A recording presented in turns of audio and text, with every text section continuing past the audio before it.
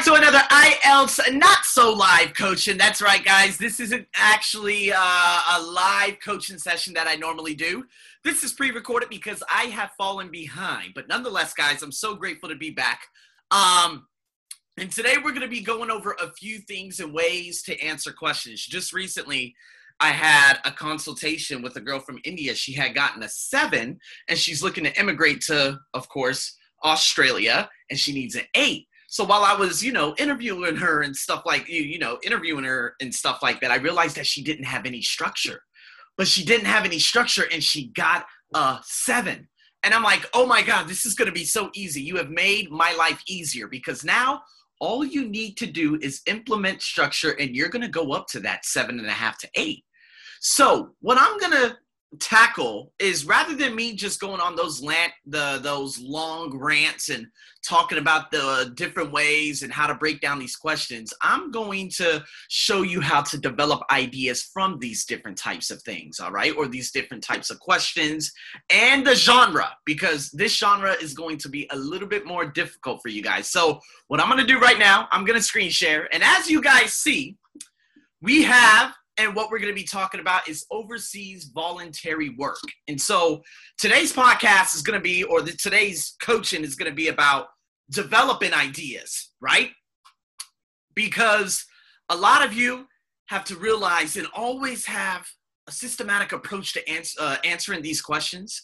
It's kind of like the exam success podcast that had gotten like 150 plays already, like within a 24-hour period, because people want to know how to answer these types of questions. So if I look at A, okay, it says working with children in an orphanage. So I want you guys to think about the two things that people, it could be the two values that people must have with working with children, or the functions behind working with children, right? So when you're working with children in an orphanage, obviously you have to show empathy. You have to empathize for them because they are motherless and fatherless, right? That's why they're in an orphanage. Also, perhaps patience or building, or possibly team building. There's a lot of different things and ways you could tackle this, but think about when people work for and help children in an orphanage, what do they have to do? They have to show them support. They have to be that sort of, that sort of mentor, right? If you will, because obviously they don't have mentors. These orphans don't have anything. So again, think about how difficult it would be. And I had written it down. I'm not exactly sure, but yeah, I did write it down. But again, just think about it. Now, B, if we look at B, working on a wildlife conservation project. So if we look at the different things around the world, what is it about wildlife? All the bad news that we've been hearing. Endangered species, right?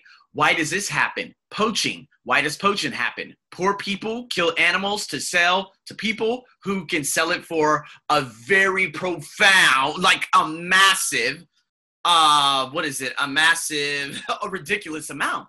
So North African elephants, for example. So if we look at a wildlife conservation project, a lot of things, and how to conserve that environment and to help rebuild.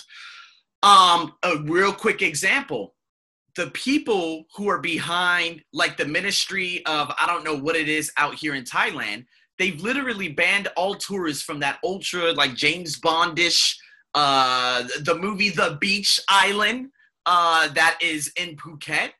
And what they did, they said, we're going to ban everyone because the coral reefs and everything is damaged. We needed to regroup. So that's a conservation project, to ban all tourists, knowing that you're going to directly, you're going to directly hurt your finances, but at the same time, you're going to save the environment. That's what people do. Wildlife conservation projects is to save, right? So there are a lot of people, I think there are only 3 white rhinos, some kind of white rhinos. It's in one of the African countries. I forgot what it is, but they stand guard.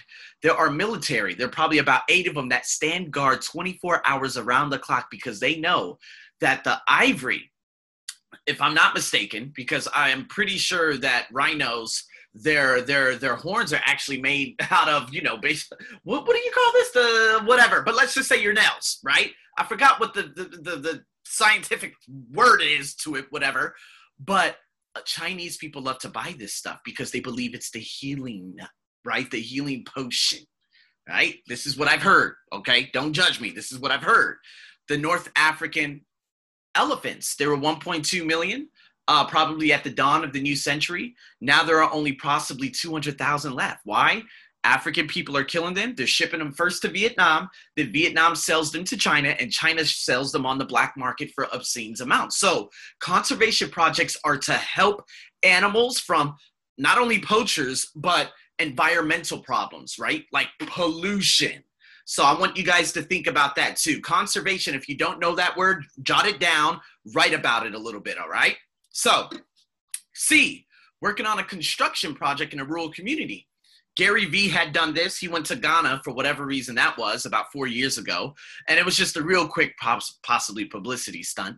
But he wanted to build roofs for some of these Ghanaian schools out there.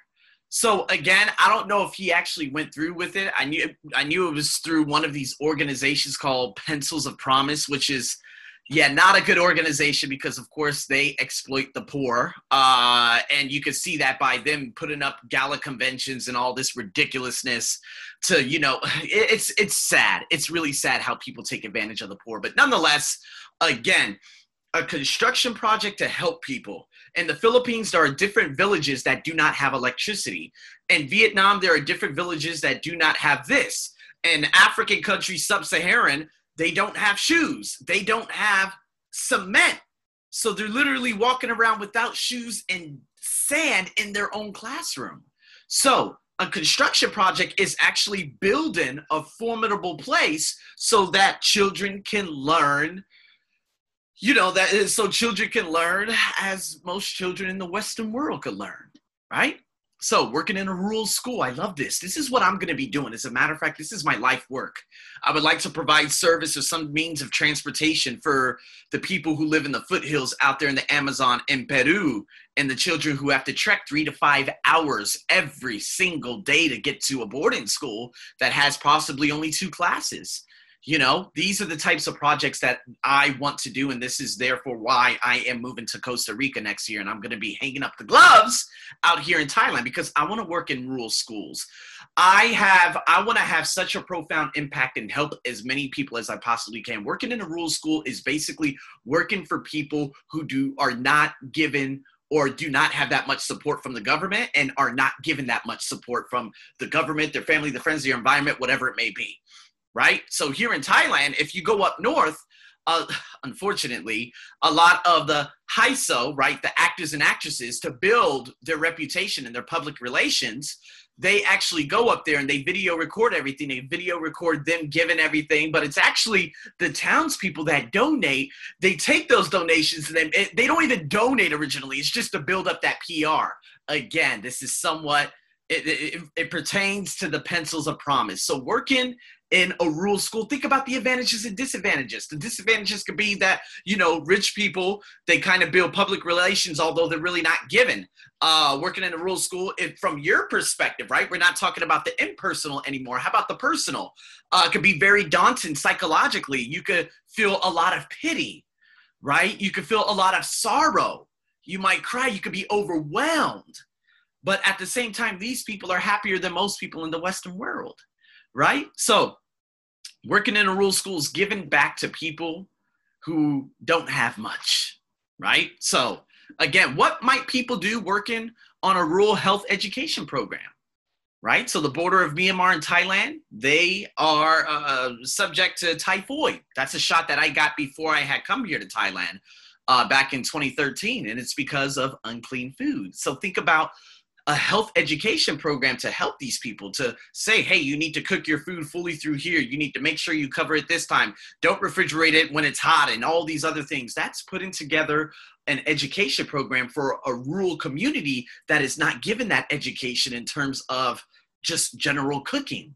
So think about it from that perspective. How about people in F, working on an environmental conservation project? This could be anything environment. You see a lot of these different organizations doing things such as putting on gloves, wearing the same shirt, and picking up trash.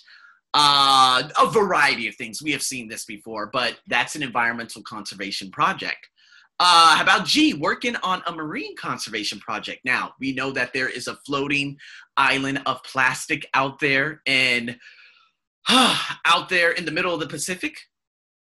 And a lot of these, the sea life, the wildlife in the sea, they are becoming entangled in a lot of the plastic out there, such as catheters and poles getting stuck up big giant sea turtles' noses. I think you guys have seen that video.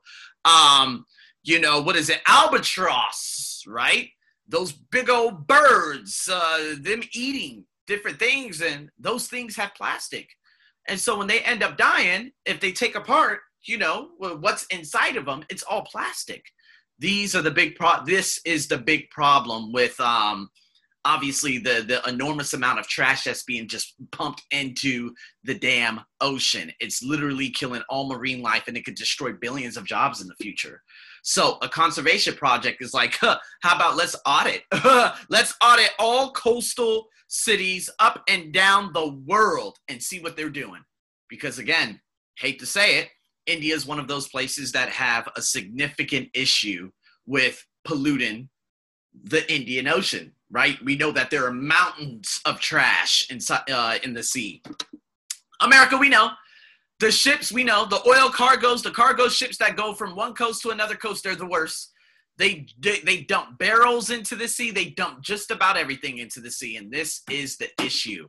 There has to be lengthy fines. There needs to be jail time for this. So again, got to have like a world court order or something. Whereas, we could all come together and say, okay, this is the law now. If you do this, you're going to get sanctioned. There it is. So a marine conservation project is helping marine life. That's what it is. So think about what people may do on that. Jot it down, do some free writing if you are not aware of what people may do on such a conservation project. Now I have 4 questions, okay? Number 1, how easy or difficult do you think each of the jobs would be?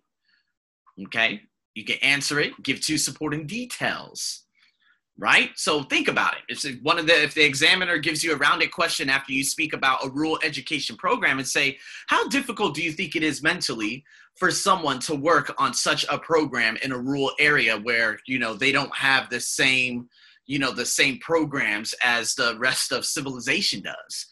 Again, think about one main thing and supporting details to back that up. Number 2, which of the voluntary projects would you choose to work on? Give 1, 2 supporting examples to why you would do that. Number 3, in which countries would you be most likely to do one of these projects? Think of the country, give 2 reasons why, such as what I just told you, right? Peru.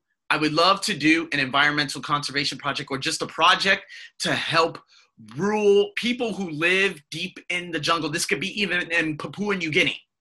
These people have to go on not even 3 hours, like 3 hours for little 9-year-old girls going through like strawberry frogs and crazy snakes and all this other nonsense. That's already heartbreaking. But at the same time, if we look at Papua New Guinea, they don't even have shoes. And they have to go down a river where a lot of people have died. And it's like a 3-day trek. So again, hugely, just to go to school. So I would definitely, what country would I like to do it in? Peru. Why? I've given you examples already. So I want you guys to jot this down. This is really good work for you to just spice up things and get your ideas flowing. And if we look at the last one, at what stage in life might someone volunteer overseas? So again, think of an age group.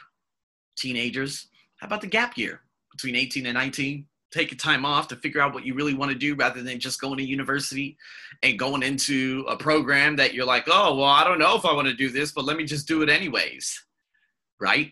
I don't see many older people volunteer unless it's like at group homes and stuff like that. Not in the environment, probably is much less, right? The younger age groups, it could be anywhere between 15 and 25. So if you choose that, again, why do you think 15 to 25-year-olds would want to volunteer overseas? Why? So again, unfortunately, yes, we live in a social media world where people hold signs in freezing temperatures saying, I need food, I'm 10 years old, and everyone walks past. That's all fake. It's fake, right? We need to, there's a bigger picture to all of this. The people who are unaware. It's what they don't know, right? Such as in Bolivia. Okay, can there be a bus? Can a bus pick up these girls at this time? Could there be a route? Could there be different shoes? Could there be something that could help these individuals get quicker or get to school faster? You know what I mean? In a more safer way, right? I'm sorry, a safer way of getting to school. Again, I'm just going off on a rant, but again, ask yourself these questions. So if you guys want to join the conversation and write some of your answers, do it in the comment section. If you are interested in my Patreon, yes, IELTS Patreon, it's available.